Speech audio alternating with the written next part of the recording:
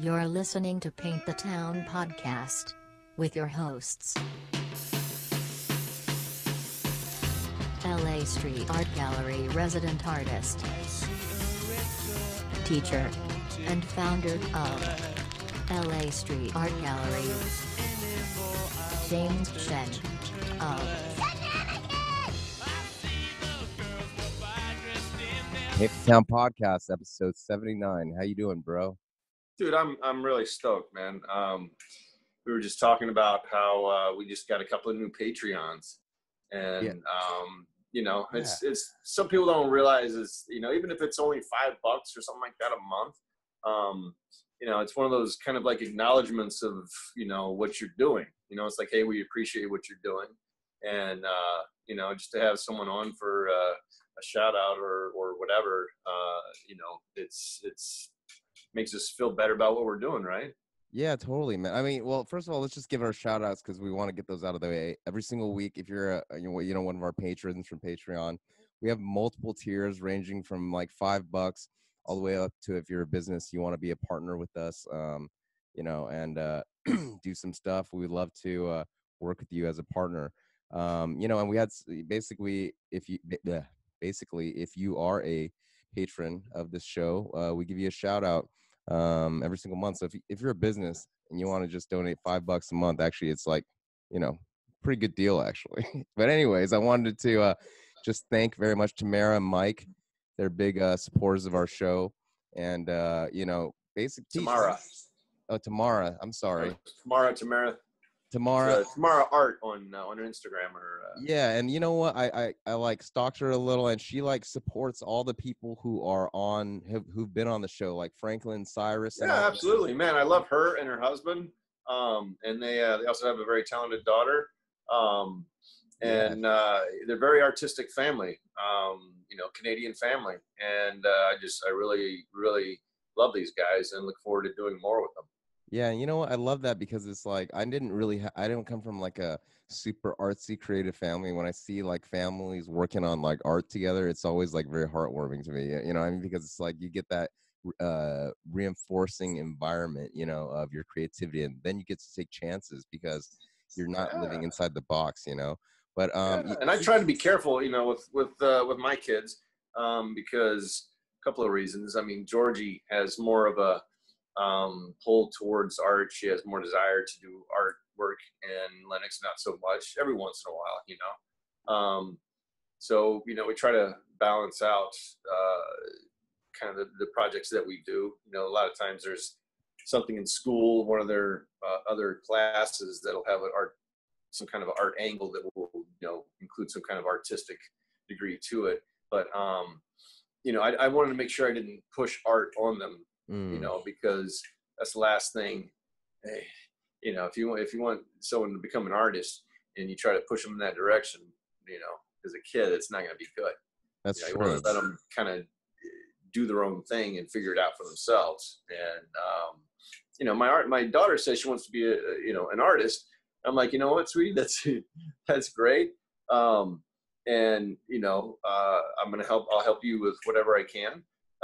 But as far as, what we were talking about on the last podcast, what it is, you want to do, with your art, that's going to be, we're going to figure that out, because, to run the life that I ran, coming out of art school and then being a, freelance illustrator for a little while and then doing commission paintings all over the place. Dude, it was a shitty way to go about it. I didn't get much, in the way of learning how to do marketing of myself and networking in art school.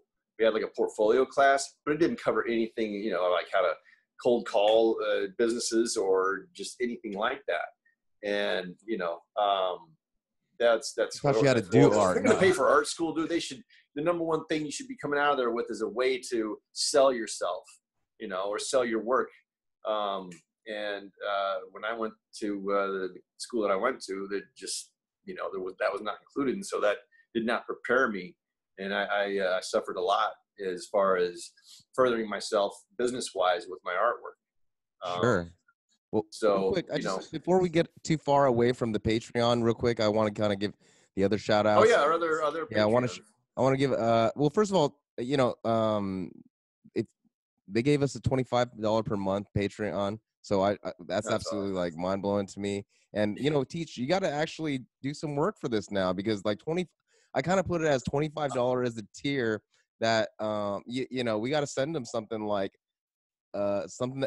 I know you're working all the time, like you know what I mean, but we No, got dude, I've already got a little package that is nice. put together. I'm going to put in a piece that I just actually did. I was throwing this up at the beginning of the show there. This is turtle piece. This is actually the clear one. I've done a couple of other colors, but Gorgeous, man. so yeah, I'm going to be sending them something that is along the same lines as that, along with their some other stuff.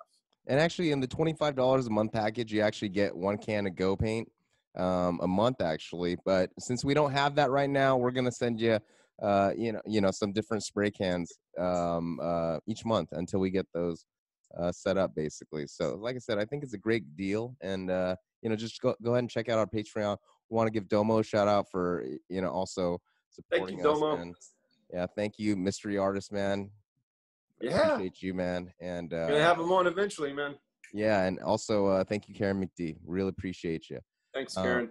Yeah, today, basically, today's more kind of me and Teach, but we're gonna have a guy by the name of Brett Landrum, actually, and we're gonna find out more about him together, actually, because he knows a lot of the people in the same community as in the street art community, man. I mean, he actually hit me up when we released the Snyder episode. He said, "Hey, I really enjoyed that episode. I actually helped him put up some pieces." So we'll talk a little bit about that. This guy's anybody that works with Snyder, I'm gonna dig. by the way, I didn't tell you. I finished it in the last episode. On Friday before the rush, I went up to Santa Barbara, where I went to college, right? There was like an outdoor patio area, so it wasn't covered at all. I mean, so it was like open air, and it's kind of just like takeout. I got some food at a restaurant, which I was like, oh my god, I hadn't done this in forever, And then on Monday, I was like, okay, I'm gonna go down and go to the beach. You know what I mean? I haven't been to the beach in a while too, so I was like, if there's too many people, I'm not gonna go. So I headed down to Newport, and I was like, oh, there's too many people over here. I'm not gonna get out. Fuck this. And then I headed down to Laguna, and I was like, oh, there's too many people here. So I actually just kept on going down. I went down to where our buddy Snyder is from, Carlsbad, actually, and there was like nobody there, basically, because it's a little further down. Yes, it is. Yeah, and then it was amazing. Like it was like a private beach all to ourselves, basically, and basically I had some tacos at Senor Grubby's on the outdoor patio where oh yeah, man, I love Senor Grubby's. That's right, where their outside wall of that restaurant is the wall that he brings in artists to paint. It's a great wall, because when you're going down the main street in Carlsbad, that's like, as soon as you come out of one of the stoplights, you come up and you just see that wall. It's such a good wall. Yeah, exactly, and, man. And not only there's a good location for that the wall, but the food of Senor Grubby's I enjoyed, because when you're there, whenever they bring you in to paint the wall, part of the deal is you get to eat at Senor Grubby's. And might I say, they had some very nice mezcal, and so I enjoyed the food and drinks, and they're really, really nice people that run the place too. Yeah, you know how they have the parking lot in the back, basically, right? So that whole area, a lot of it is open seating. So I felt like really like it was as if I went and got curbside takeout and then just ate on the curb. You know what I mean? So like I didn't really feel like everybody was social distancing. People were wearing masks. For some reason, nobody in Laguna was wearing masks, but that's one thing that kind of concerns me. Yeah, is the whole mask thing. Dude. I saw a ton of people with Los Angeles tattoos in Laguna, right? So pretty sure it was all the LA people going down to deep OC. You know what I mean? But I was just like, you know what? There's too many people for my comfort. So for me, if there was too many people, I was just like, dude, I'm not gonna get near this situation. So we don't know what's going on yet. You know what I mean? Yep, exactly, dude. Well, he's here, man. So But Cool. Let's bring him in.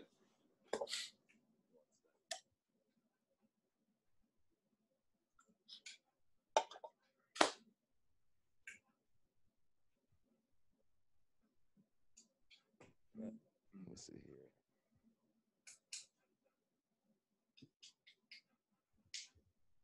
There he is. Does he have the audio on?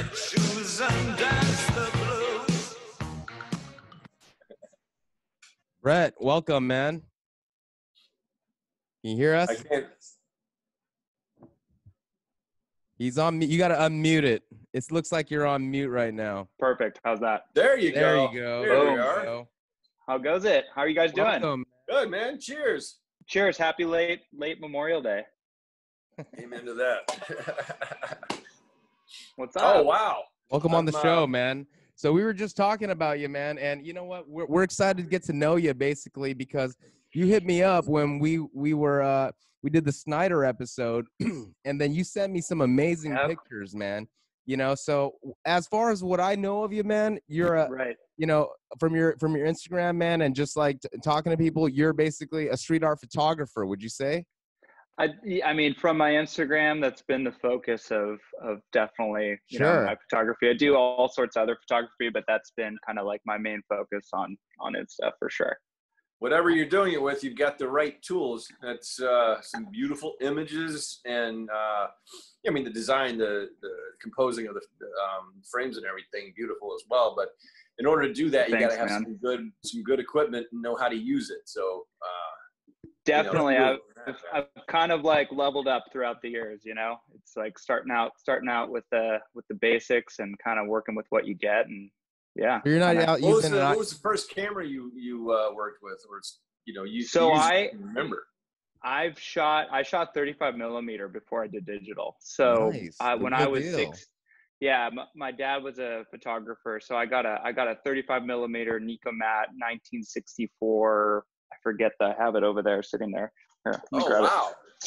Yeah, please grab that. Look at those thing. beautiful Yeah, so, pieces like, on the wall from some of old our. I can school. see a Snyder on your wall in the background. Yeah. You got a wordsmith there. Got a bunch of stuff. Yeah. Oh yeah. Yeah. This was the first camera I ever got. So Wow. old school Nikomat from the 60s. I didn't get a car when I was 16. I got a camera. So Well- kind of just had always been shooting since, and then graduated. That was pre-digital. So like that was, I mean, what, like 2000. I mean, I guess digital was kind of like big then, but I didn't have a digital camera there. It was so expensive when you first So- got. It was so like you- the point and shoot power shots back then. That's all it was. So you're not just running around with your iPhone and claiming you're a photographer, basically. You know, I can tell you're a true professional, man. That's awesome.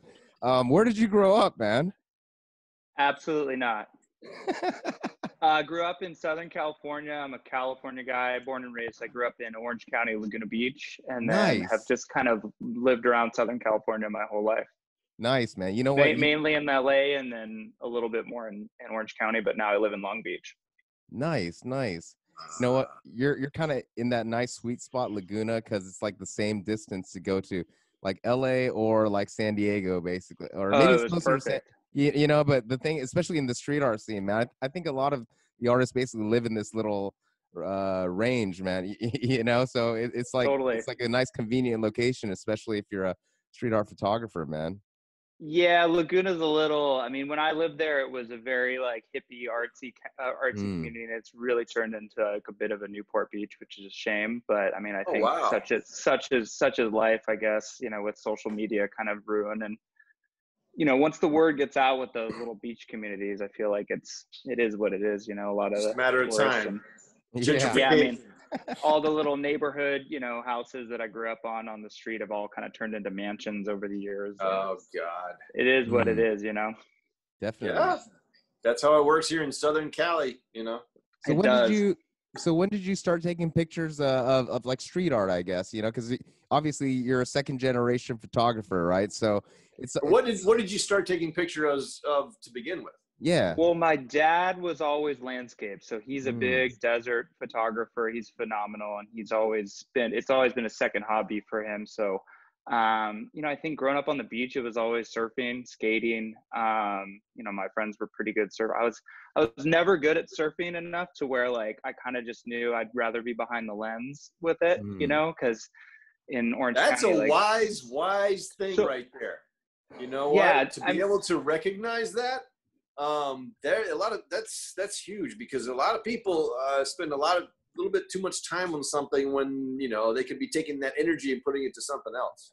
man, but like it just, you never wanted to. It was always that, like, I guess a bit of like never wanting to be made fun of, because everybody was so good at surfing or skating, and it was like, all right, I'm just gonna take my passion of photography, and nobody was doing that. And so I think I had like old Canon little like handhold video recorders, and I remember getting this thing called Epic Housing, and it was this like literal big huge, I don't know, waterproof container, and be out there like filming my guys surfing. I think I ruined like 3 cameras with it. And, but it started with that. And then when I went up to school here in Los Angeles, and got really into, I loved the graffiti around, and I loved the concepts. I was in photo, I was a photography minor, and I got into I shot 35 millimeter black and white, and I love the composition of like crazy graph pieces, but shot in black and white with like a high contrast of just like, it's kind of like not showing the colors off, but kind of it's implied, if you will. So that's kind of what started it all for me. Man, it's so awesome to hear you talk about photography, man, because like I can hear that you focus a lot on details that I've never even thought of, man. And you know what? For me, I always think like, it's like, where would street artists be without the photographers, man? I mean, at the end of the day, it's like the photographers not nearly as appreciated. That is for sure. Yeah, well, I mean, it's easy now with all the iPhones. I mean, everybody can kind of. But when what was it like? When I think what started the street art was, and I've heard you guys talk about it on the blog, was Melrose and Fairfax working with Greg over there. Oh, yeah. And Greg Litton.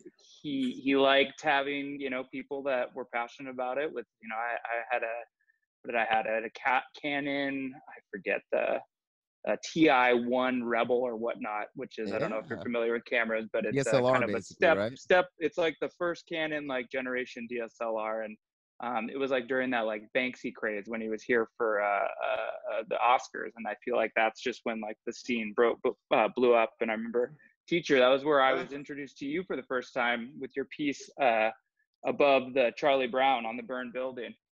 That's right. Like, yeah. Yeah. Yeah, actually, you posted that back in February. I did. Someone tagged me or whatever, and I was like, "Whoa, man! Little throwback. I never knew someone had a picture like this of that piece." So that was awesome to see that, man. Thank you. These crazy times have been kind of like having me going back through the hard drives, because I haven't been able to get out as much as I've wanted to. So it's been nice to kind of go back and be, look at all the various artists and whatnot that I've gotten over the years. You know what, man? They're beautiful photos. I mean, holy cow. Yeah, man. And I always think it's just like, to me, most of these pieces, it's like they literally, I mean, especially some of the illegal ones, they literally could get buffed like within hours. You know what I mean? Minutes. And it's like within minutes. And it's like, I've without had a piece photography buffed within minutes. So that's kind of like the rush of a street artist. And like I was lucky enough to kind of come into contact with Brian Schneider, when he was starting to hit up LA hard in like 2011, and he just said, "Hey, I need a guy to get there," because pieces were like literally getting like in a, as you said, like within like maybe sometimes even like a few hours of them getting up, and he just wanted to have some documentation of it. But I think from a photographer's perspective, it's kind of a similar rush that a street artist would get. I'm always, if I'm going out to a piece, I'm like so excited, and then it's like, is there going to be a huge shadow on the wall, that's like totally screwing up the shot, or is there going to be like a car in front of it? And a lot of times, it's kind of a crapshoot, and sometimes you'll come up on a wall and it's just literally perfect, and you're like literally wanting to jump for joy. I don't know. It's a pretty good feeling. as I'm sure you I can can relate to. relate, you know, Yeah, because yeah. as one of the artists who just did the piece, you know, there's kind of like several steps to the whole process: coming up with the idea, producing, you know, the stencil or whatever you're gonna do, getting it out, getting it up, and then, you know, the euphoric feeling of, you know, okay, it's up, I'm safe, I'm free, and then just the next step is like that nervous, oh, I got to get a good picture of it in the morning, you know, in the daylight, you know, and then you get, it's that same what you're talking about, man. I hope there's not a shitty shadow or a car in front of it or something like that, or maybe someone has already taken it down or whatever. So I can totally relate on the, you know, that anxiousness of at least wanting to, you know, get an image that's documented with, you know. And I think that's what makes it fun at the end of the day, because, you know, sometimes it is what it is, and a lot of times I'll have to go out and scout a piece a couple times and hope that if it's especially if it's an illegal one, hope that it's, you know, going to stay intact over the time. And you kind of like get the, okay, I need to go either in the morning when the lighting's right, or in the, you know, afternoon or whenever, you know, wherever the piece may be. And sometimes, you know, you'll go out to a piece 3 or 4 times, and then on that like moment when the lighting's perfect, it'll be gone, or there's a car in front, and it's just the nature of the game. And I feel like that's what makes it so much fun. Yeah, Kind of what keeps me coming you're back. actually, if I heard correctly, you were actually involved in one of the very, very few pieces that is somewhat different than what Brian Snyder is known for and does. When George Lister came through town, he did you were okay. That was fun. Snyder had done a piece in this Anthony, in this building where you had to go over like a 17-foot. It was wall. This one. It was this guy right here, the Rocket Yes. Man. Yeah. They put that piece up, and it was hard. I mean, that was a tough spot. I remember seeing it. I remember thinking, "Wow, man, Brian, man, dude, props to this guy." And so Lister had come along, and he did like a big monkey face or an eagle face or something like that, and you know, it went over. There it is in the bottom right there. Yep. I don't know. It was maybe kind of an eagle face looking thing, but so it looked like went, a clown or something. One of his like just classic clown faces. Yeah, exactly. Beautiful, you know, cool work and whatever. I have appreciation for his work, whatever. But he went right over, you know, the Rocket Kid, and so Brian, within a very, very short amount of time, you know, put together a reply and got it up. And you were there for that. What time did you guys get there to do that? So he called me up, and I'm bummed. I should have hit up my buddy. And what I'll do is I'll hit my friend Julian, who I went to school. He went to film school and was a film major, and he came and did a whole video on it. And for whatever reason, I couldn't.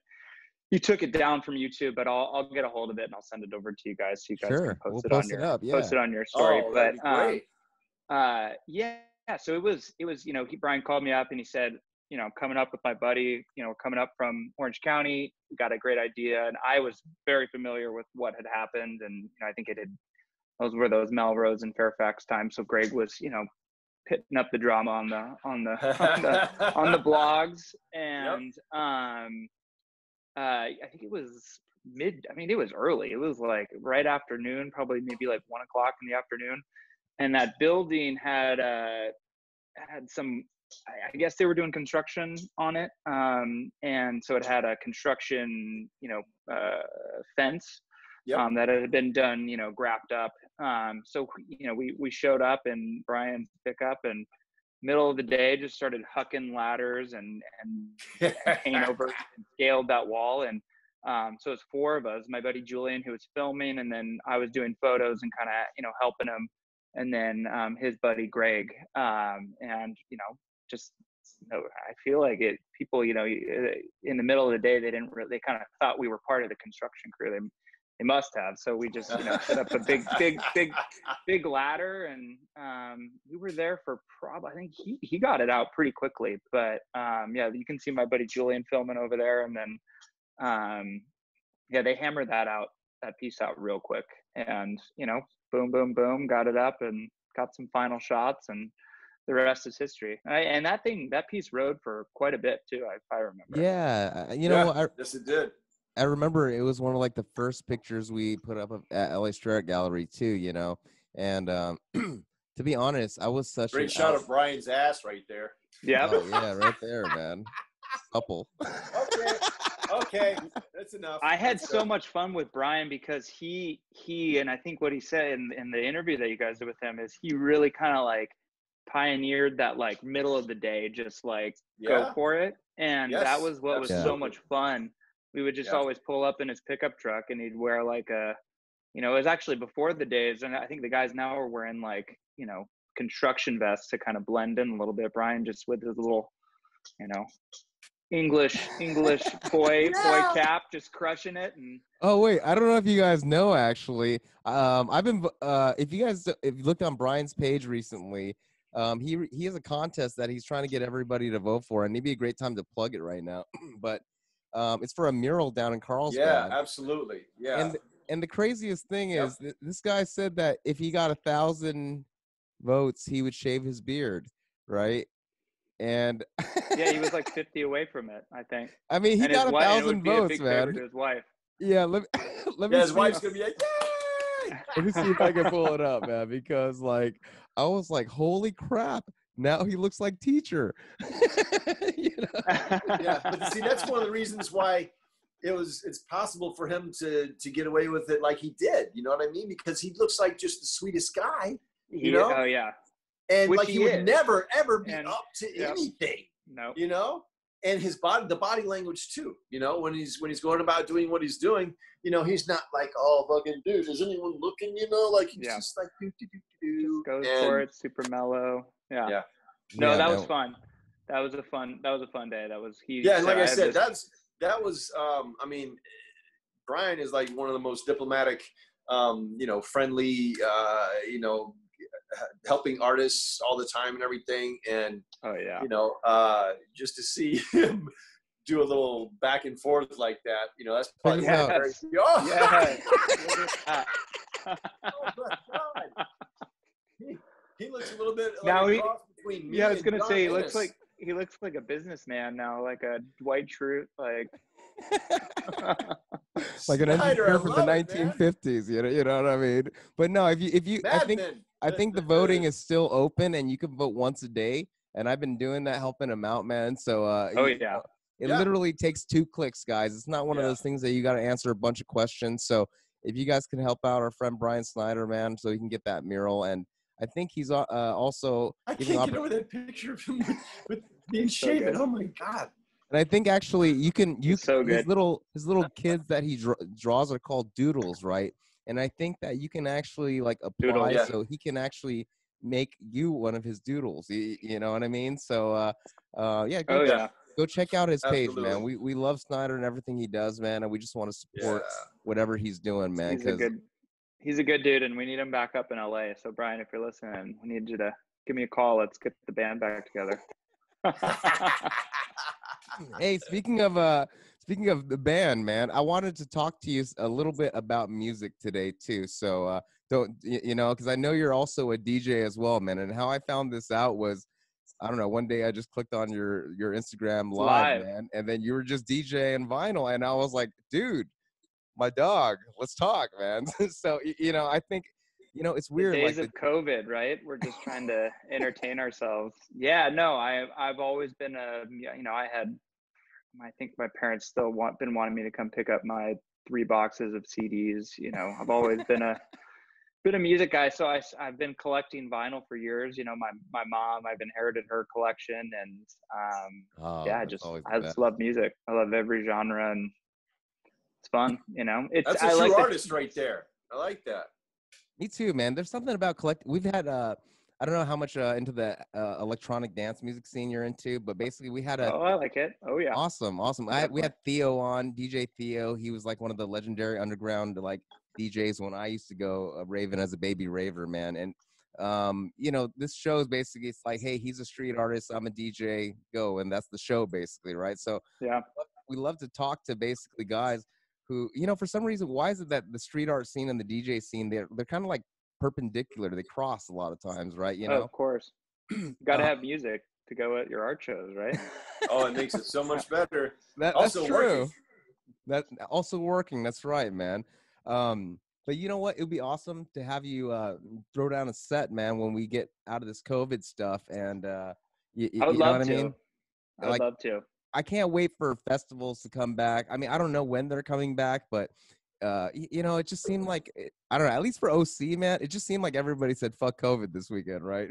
I think they did. Yeah. I mean, I think that smaller like art shows are going to probably be able to make a resurgence quickly, or like, you know, kind of smaller gatherings. I don't know about the big Coachellas. Like that's, You're going to be I mean, face masks. I have a feeling that the face mask thing is going to stick around for a while, just because, you know what? And the ravers have been doing that for years, right? Yeah. With all the candy and whatnot. Yeah. So yeah.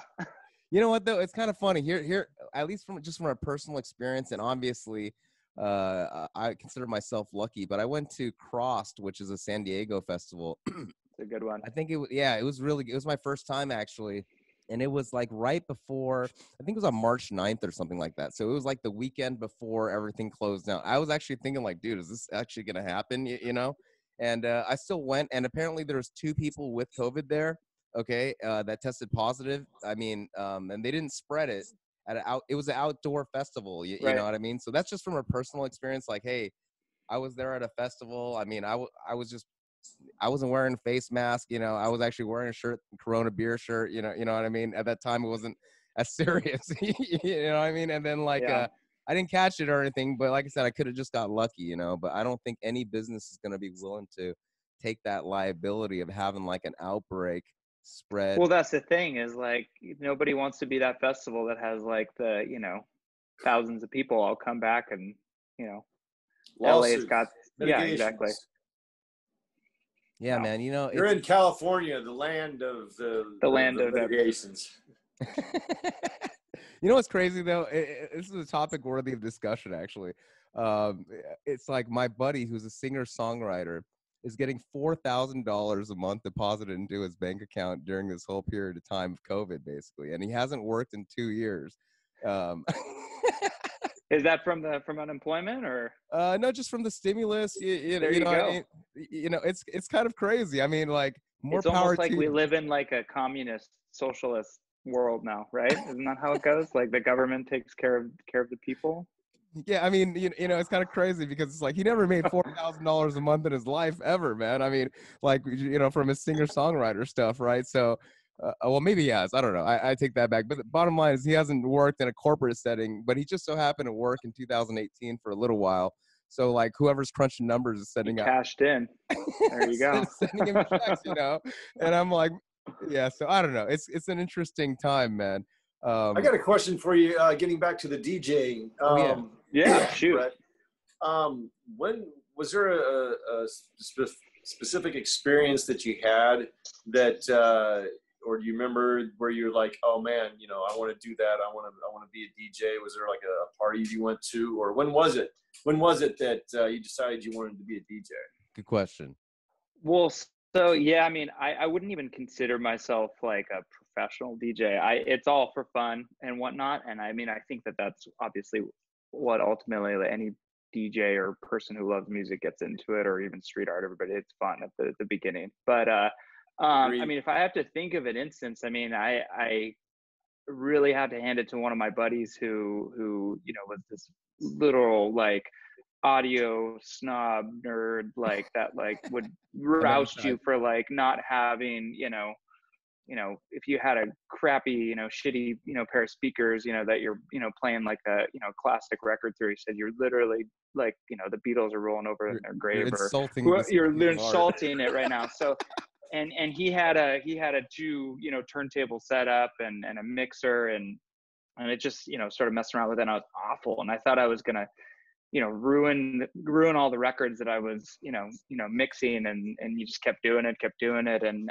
I mean, I think, you know, obviously going to festivals, you know, that, you know, being in like that party atmosphere and I, you know, it's fun, but I would probably thrive more in like a more restaurant, like kind of like low key type of setting. That would probably be more like where I feel like I'd be able to have the most fun. But I mean, I don't think there was a specific instance, but it just was more like seeing friends who were, you know, excited about it and, you know, kind of trying it myself and being really shitty at it and you know, working at it. And It's the Yeah. environment, your environment sometimes provides you with the inspirations, if it's someone like your friend, like you were talking about, that had the right equipment and everything.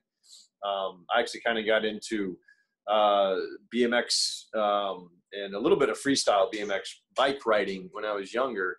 And it was just because, a friend down the street had a really nice bike, and I could kind of ride the bike a little bit well. And then, I did that for a little while. Luckily, I was not as good at it as I wanted to be. And I would recognize that at an early age and veered off from it, because I would have I had a couple of wrecks that I'm still, like, my lower back and everything, still paying the price for.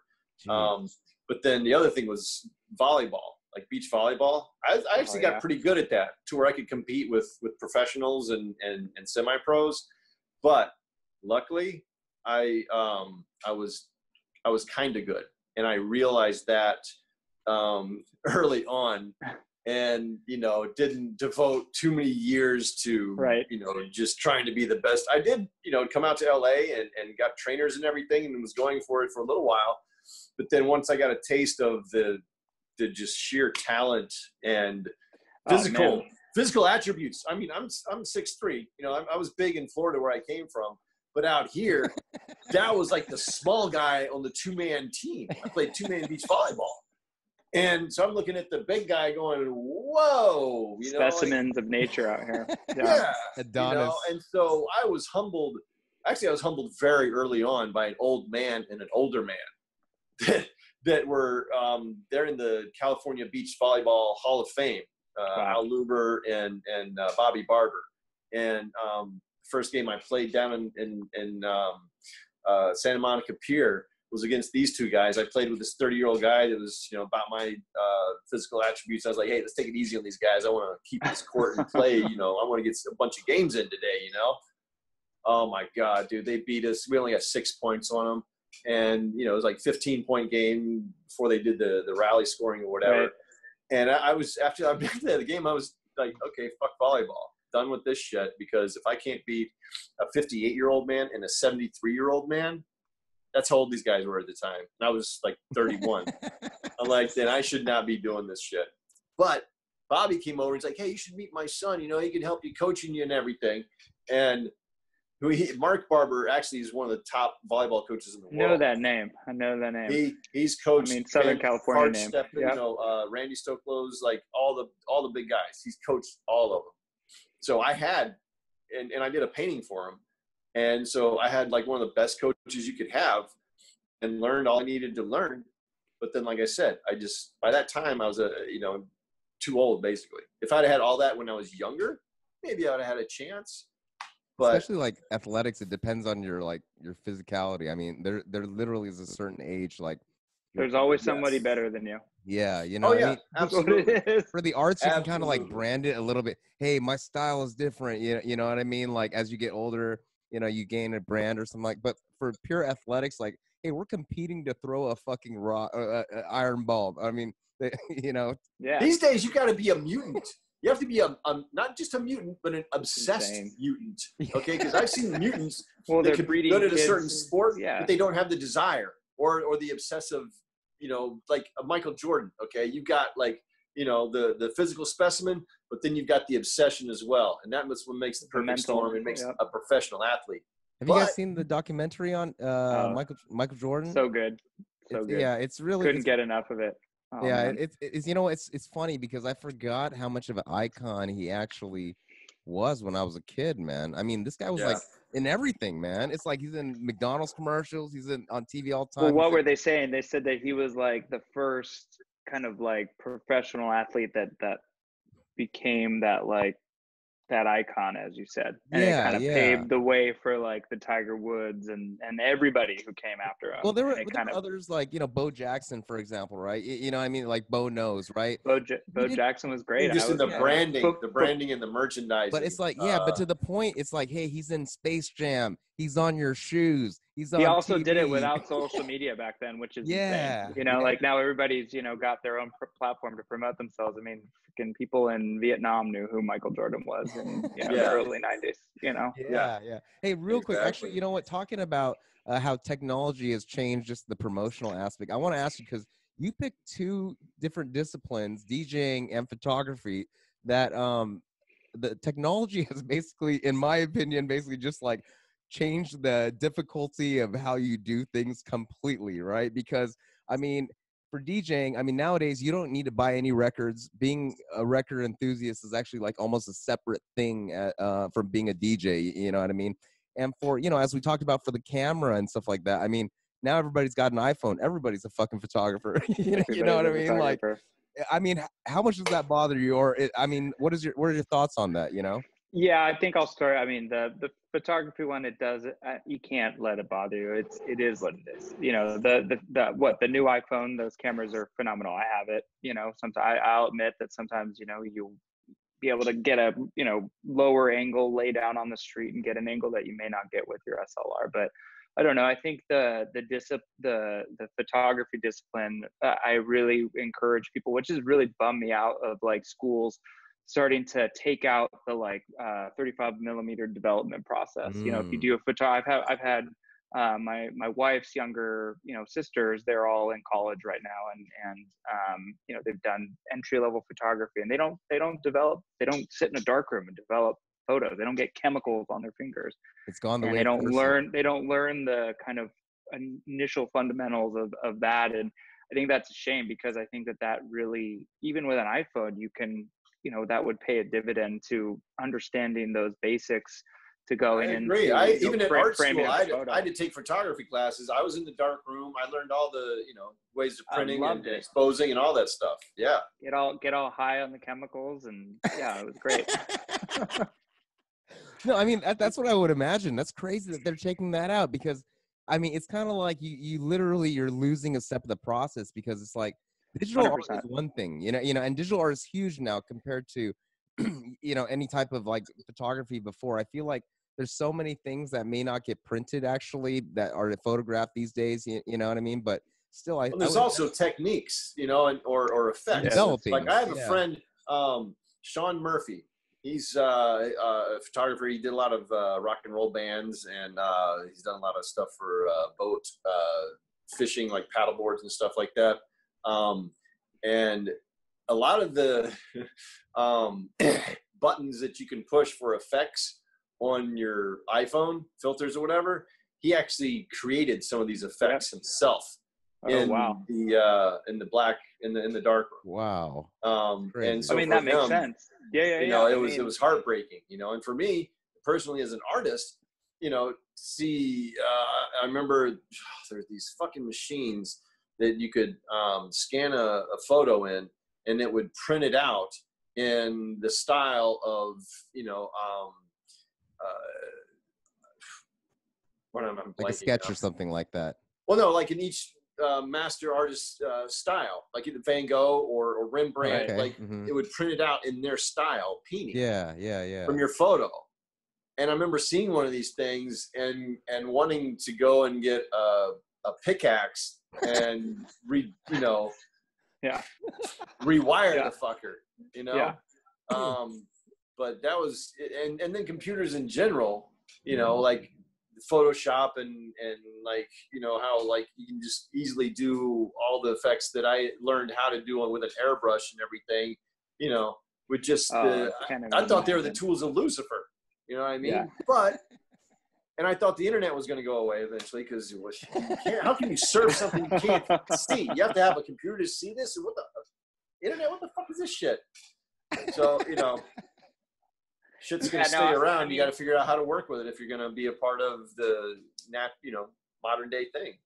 And that's the thing. I mean, I think, you know, I remember having Photoshop 1 and just messing with it. And it was, you know, I would scan my 35 millimeter photos in and then tweak them in Photoshop. But as you said, a lot of those effects that they've you know, now are the, you know, main tools of Photoshop are original tools from, you know, a photo class. You know, contrast, you know, you do that in the, you know, light, you know, with your enlarger, and you burn your photo a little longer, and then it's going to be a little darker and whatnot. All of that is, you know, originally done manually. So I don't know. I don't know if they're going to, I just always would recommend. And I think that what's cool about kind of like tying vinyl and photography is that I feel like it's made such a resurgence over the years is That's true. the vinyl and 35 millimeter, and you see kids with like Polaroids The now, and Polaroids, it's yeah. that like tangible aspect, like people wanna, and kind of like be Yes. more physical with it. Hard And copy, I an actual love fucking seeing hard that. copy. I love seeing that. Like I remember I would have to like go. I couldn't even find a place that I could go get my 35 millimeter developed in, and now there's like I think 3 or 4 options like in Long Beach. So I mean that's great. And back in the day, I mean it used to be like you go down to a 1 hour photo down the street and be able They're to get all it over done, the place. But I'm hoping that kids are and people in general are just gonna get more excited and explore that a little bit more. And I think that's hopefully gonna continue to spark that curiosity I to guess it's, for people to see what was there before I guess just it's an iPhone. retro, right? Retro developing film. And that's what it is. Yeah. It's like very tangible. It's like it's like analog, man. Like even though you're developing film, it's like what analog is to analog. music. Like you Exactly. know what I mean? And what's kind of cool is like, but I'm going back to talking about the parallels to the DJ thing. It's just like before you needed these records and you needed to play music, you need to build your collection. Now you no longer even need records. You have now. I don't know if you've heard about this cloud-based libraries. Yeah, you can link your Spotify to it now. Yeah. And literally like pull what I have a program on my computer. What's it called? I have it right here. DJ Pro. You can literally put Spotify and pull any song Any song instantaneously from off of there. the ethos, basically. Yep.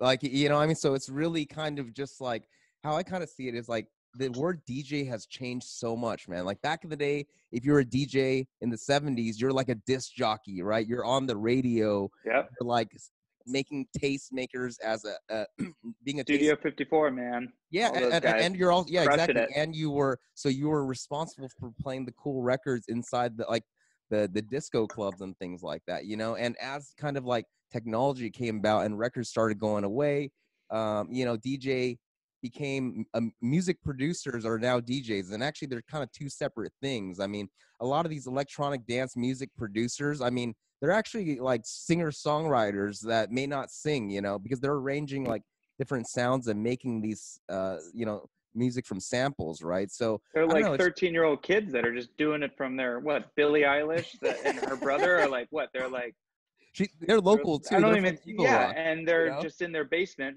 messing around with and crazy, it's amazing music too, and they're killing it. Exactly. It's just a whole different ball game.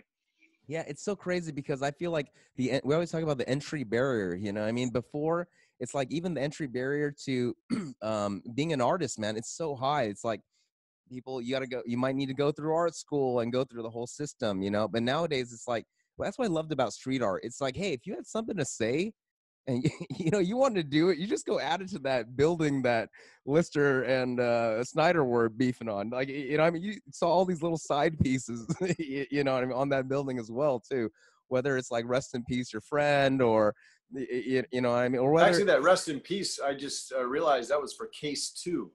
He was a graffiti artist in New York, and actually a one-armed graffiti artist, I'm gonna pull this up again. Actually did a stencil of him, as a matter of fact. Oh, really? Yeah. Case there 2? he goes. Yeah, right. see yeah, Case yeah. 2, TFP. That's yeah, that's up in New York City.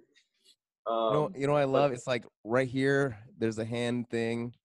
There's TSF. It looks like some sort of pill. Yep. And I forgot who this. Oh, look, is. there's a bankrupt slut right there. Slut. That's bankrupt great. slut. Yeah. Right. Okay. See what I'm saying? That it's like, was Melrose and Fairfax right there. Yep. There you go. And what I think. What was the last contact you had with Greg Linton?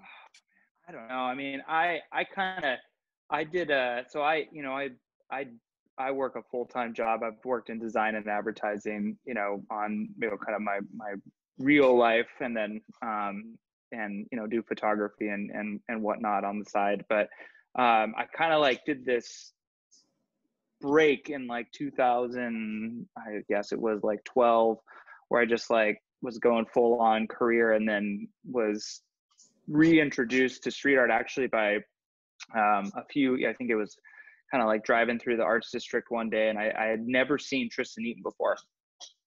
and it's like, what, I think it's Amazing, 2000, right? 2015, and he's got that piece up in the Arts District that used to be the sushi spot, which is no longer there. They just put a art gallery in, and I was blown away. And my wife actually did events for Lexus, and her vendor whatnot was RMD, which is Ralph's audio mobile detail or whatnot. He does all of Tristan's like old cars, because Tristan's an old car guy.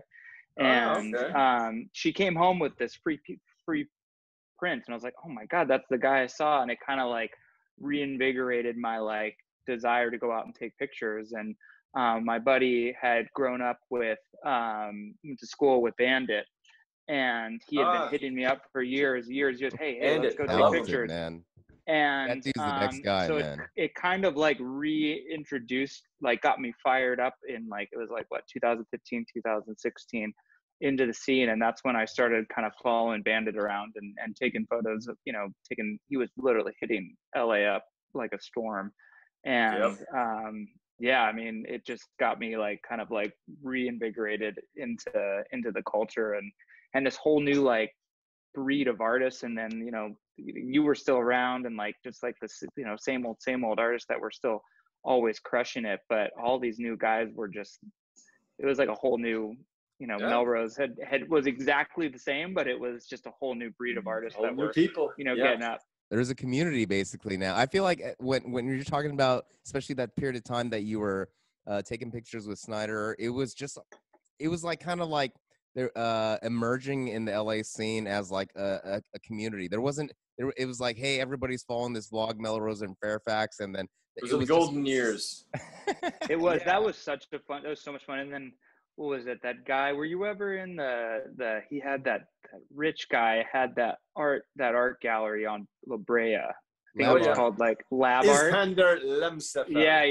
So that was that scene. Everybody it was like, well, you know, like the guys from Circle, and he had Chad Muska coming through there. Like that was such a, as you said, the golden years.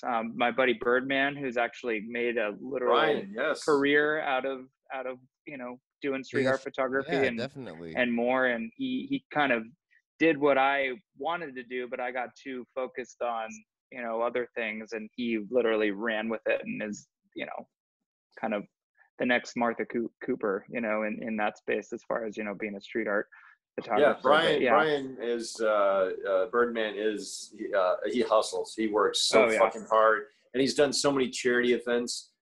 He was working with the Firemen's Association. He's everywhere. California Firemen's Association, you know, bringing together a bunch of artists and putting together for events and everything. So yeah, he's that dude hustles, and I love what he does.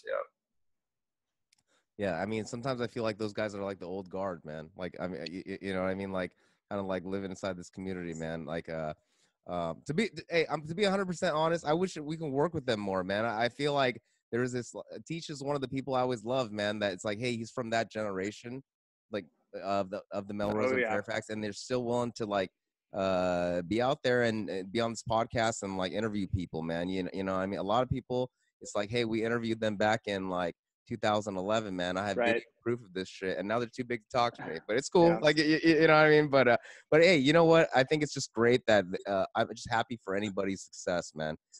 You know, because it basically adds to the community, and eventually this podcast will grow to have enough reach, man, that, you know, they'll want to be on this show too, man. So who knows? This whole COVID thing might change all of that perspective, though. I mean, I feel like it's humbled going to change a lot of things. Humbled a lot of people. I mean, to see like the events industry just completely halt, and I've worked, you know, in the restaurant industry. I have a lot of friends there, and just just crazy. And I feel like that. I don't know. I'm hoping that people kind of come out of this with a different perspective, with like more of a humble, you know, approach to things, and kind of looking back on, you know, their roots.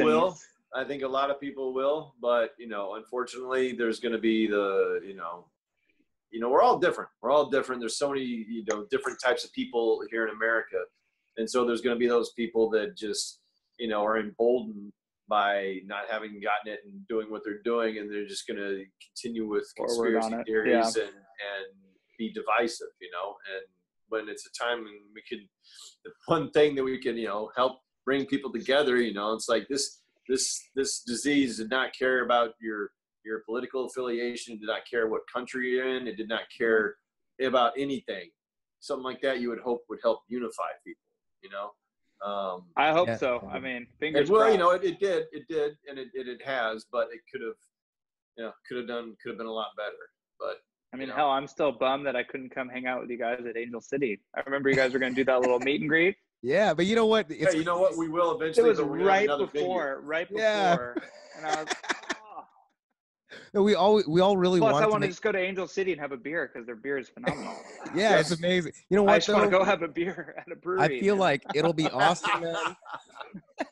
Because now we know more partners. Like we did an episode with Archer LA that works with Angel Oh yeah. Brewery, right? And you know, Cheyenne Saucer. Yes. yeah. So check out that episode if you haven't already. But basically, it's like before. You know, we don't have any connections. We're just two dudes doing a podcast, man. I mean, you know, and then it's like we want to meet. We want to have a meetup, and then people are giving us a hard time, saying like, you know, and I got that ticket for having an event and things like that, That's right? right. So it's like there's just a They bunch thought of you were people. the owner of the building, right? I know Yes. they're just like, you're Chinese, man. Get over here. You're responsible, dude. But what I'm saying is like That's not now we have racist so or many anything. more connections, and it's like, hey, we could probably talk to Cheyenne to talk to the owner of Angel City Brewery, and dude, we could throw down a set there, man. Like, you know what I mean? Instead of like, It'd be great. you Oh, know, dude, we can do it at Art Share.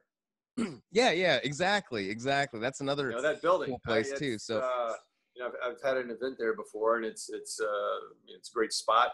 It's got a parking lot right across the street, which in that part of town, I mean, that's hard to find. A venue that actually has a fucking parking lot right across the street. Right. That's huge.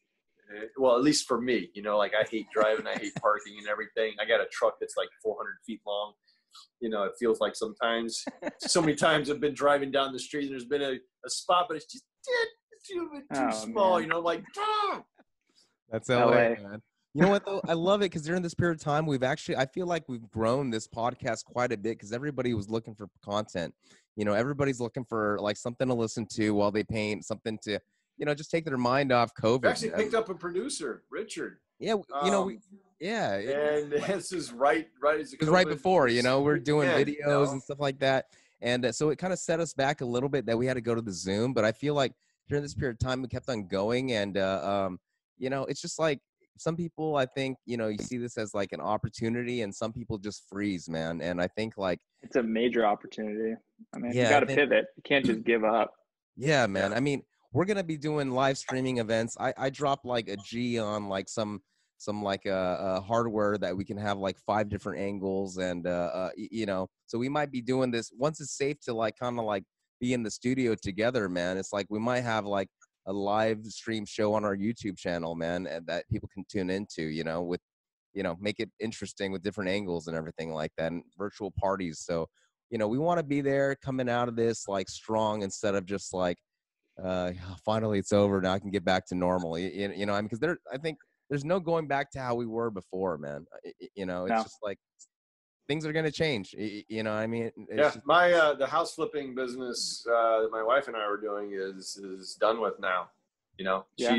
she's now trying to actually get her next film going because that's going to be, you know, part of our income. I've got a store up now where I'm finally, like, this is the first time I've had an online store and that I can actually put, you know, pieces up on and operate myself and everything, thanks to James for helping me set that up, and with That's LA great. Street Art Gallery. And I'm going to also, like any of the resident artists that we work with LA Street Art Gallery, if they, you know, have some certain pieces they want to get up on that in that store, you know, we're going to be providing that as well. So, and, you know, as we grow more and more, you know, we'll be getting more and more exposure, and you know, eventually have more artists with more work up on the site. That's awesome. Well, yeah, I mean, I think that it's crazy. This has made us, I literally ran around LA on Saturday because I did another live stream, but I said screw Instagram because the connection's just so shitty. It can be. I guess Twitch is like the new thing. I don't know. well, yeah, it's funny because it's like there's all the hardware to do like the DJ live stream, it's all sold out, man. It was Like all sold out. I found a yeah. spot in Echo Park. These guys were like, "We're open. Come by. We have one left." And I got, it was this, because you can get an rig. audio interface that costs like, $300, and then I got this little like iDigital thing that was like $60, Yeah. and it goes right into my vinyl mixer, and boom, Yeah, it's quality super was cool. great. Yeah, And I mean, this DJ's live stream. It's funny because I was watching live set. If I want to check out a DJ, I watch a live set. I'm not even live set, but just a recorded set all the time. And I didn't realize that people didn't like do that actually as much. Right. Only like DJs did that actually. Like so it's cool. I like instead of just jumping on, I was like, we can't. We did a sound check. And then we did it with Flex, the tape guy, who's doing a tape mural. Basically, it was pretty successful. And I was just like, you know what? I don't want to like provide the same thing that everybody's kind of providing, man. If we're gonna do something, we're gonna make it like a cool experience, like a variety show with all your favorite people kind of like making an appearance, man. It's like we might have Franklin telling some jokes in the intermission. Yes. You know what I mean? It's Please. like, we might have Snyder doing like a stencil workshop. So it's like, once I get that hardware, man, it's like, for The Twitch, world's your oyster. yeah, exactly. For Twitch, it's kind of, I feel like that's kind of like the gamer crowd. It's expanding to be like the, I guess the DJ crowd and other stuff. But at the end of the day, I think YouTube is where it's at. Everybody, Definitely. if you get a YouTube link, it's like, bam, you click on it, you open it up, you're watching the show.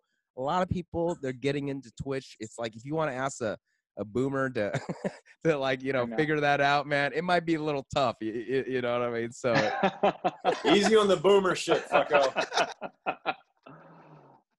But like I said, we try to make it. I totally get it, man, because it's like we try to make everything easy. It's like painttownpodcast.com if you want to share the show, man. It can't get easier than that, right? You know what I mean? Like LA Street Art Gallery, and things that are easy to remember, man. So we're so happy to have you basically join us in this community, and I want to DJ with you sometime and talk some vinyl. Let's do it, man. Yeah, let's do it. Hell yeah, man. I'm all for it. That's just been great. So I mean, like, you want people to like hit you up to like take photographs if they're street artists, or like what's your goal as a photographer, I mean, it's always been, as far as street art goes, it's always been a passion. So and Instagram's made it easier to like hit up like a teacher on there and be like, hey, I saw your piece, and when you kind of get before I think that sometimes people can, because it's so let me take a step back.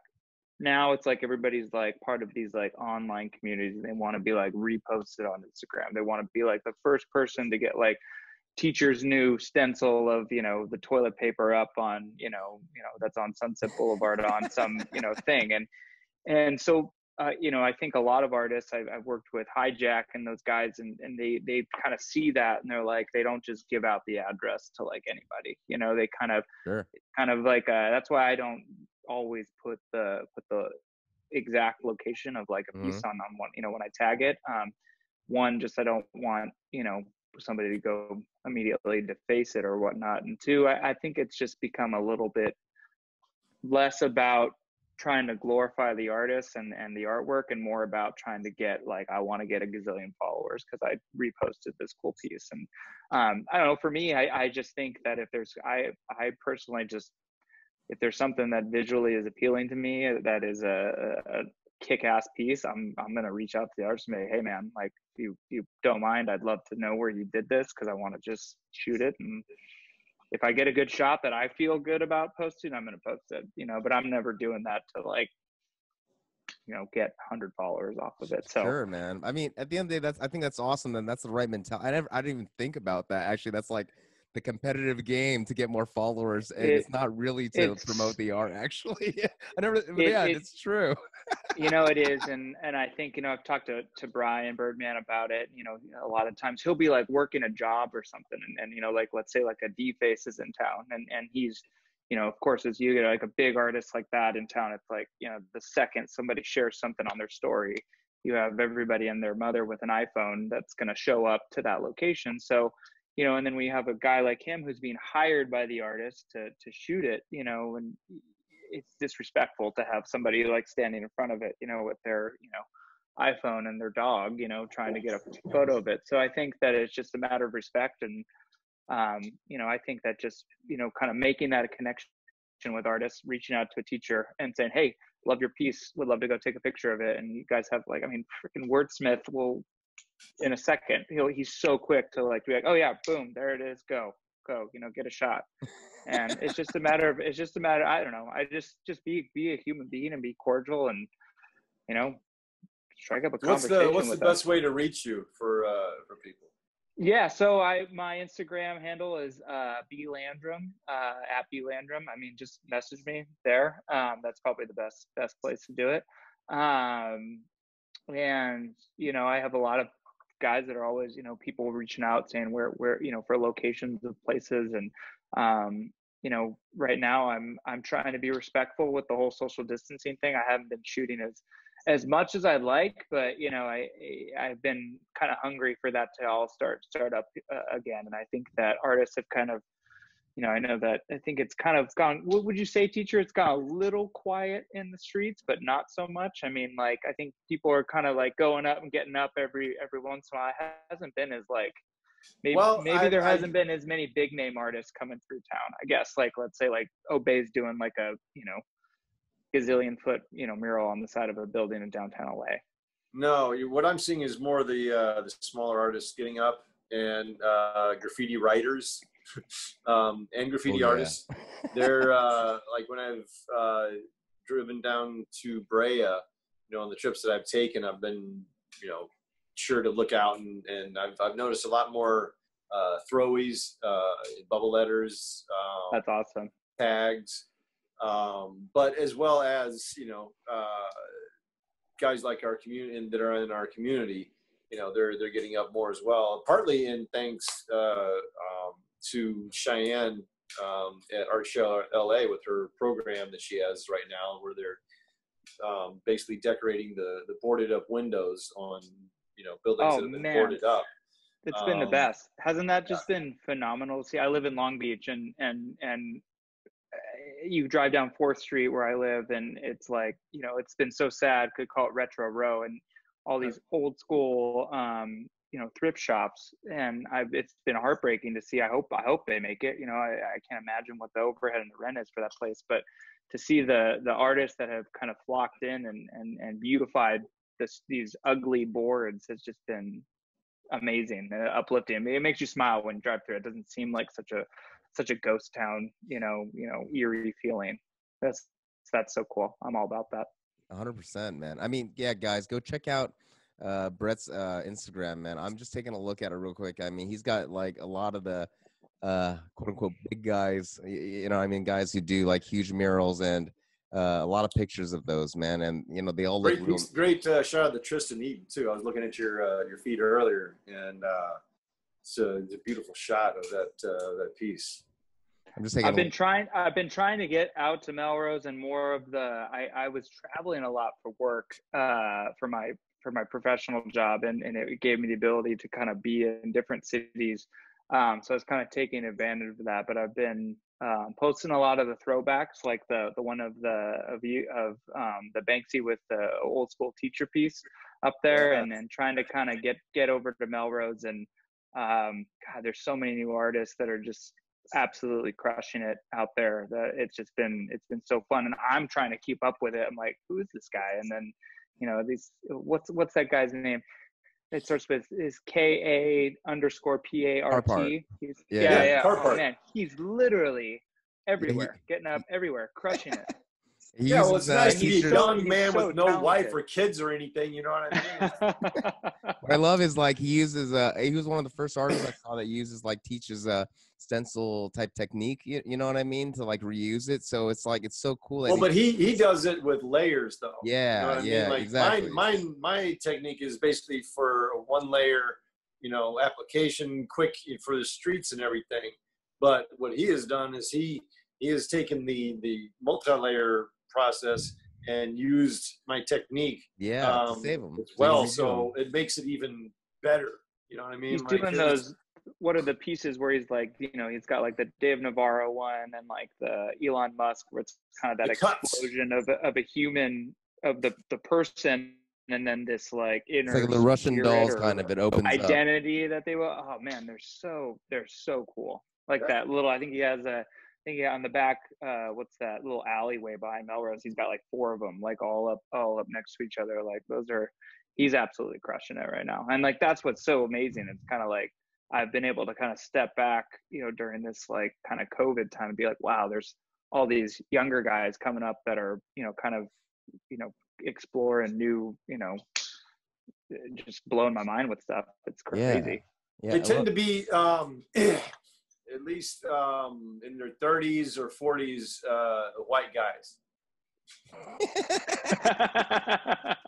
We've been talking about it. You know what? We have I'm in my 30s and I'm a white guy, so I mean, I really.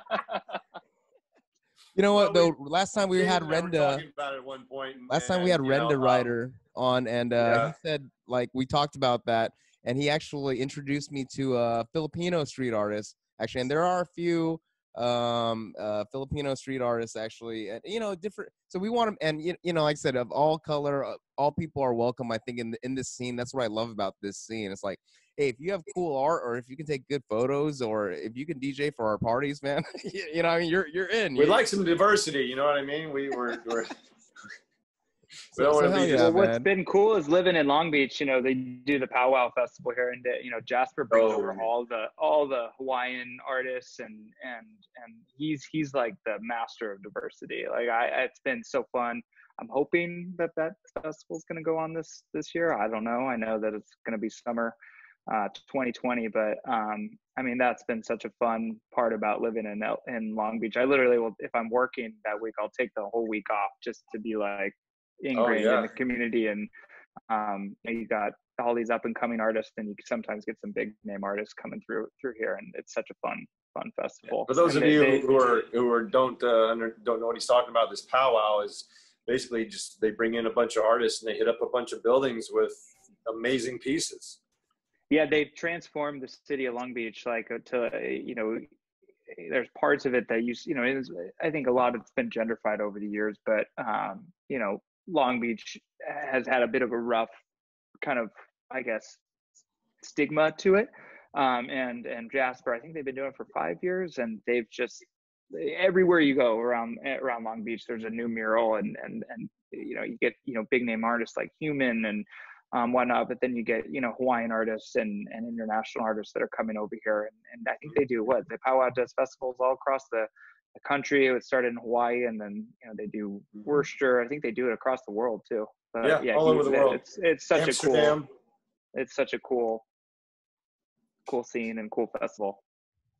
Shout out to those guys. I mean, it's a treat living in Long Beach. I get excited for August.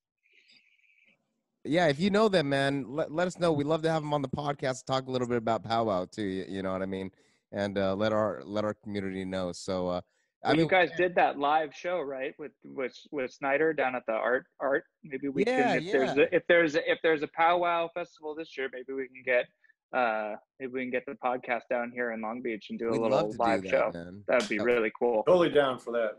Yeah, last time it's like we got to talk to legends, man. We got to talk to Robbie Canal. You know what I mean? I was right. Yeah. Holy crap, dude! I actually got a little fucking starstruck. I mean, I started fanboying just because, like, I don't know.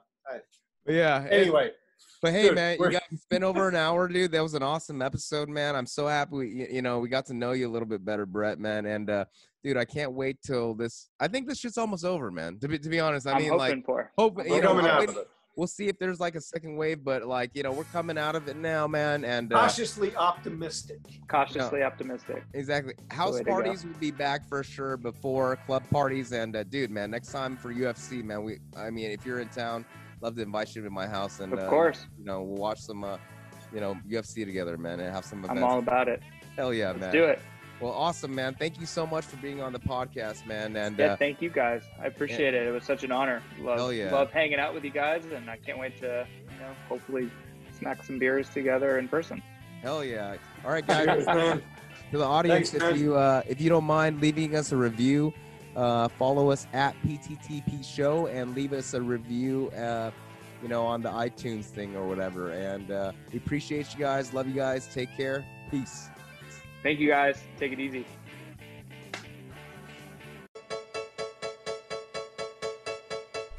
someday.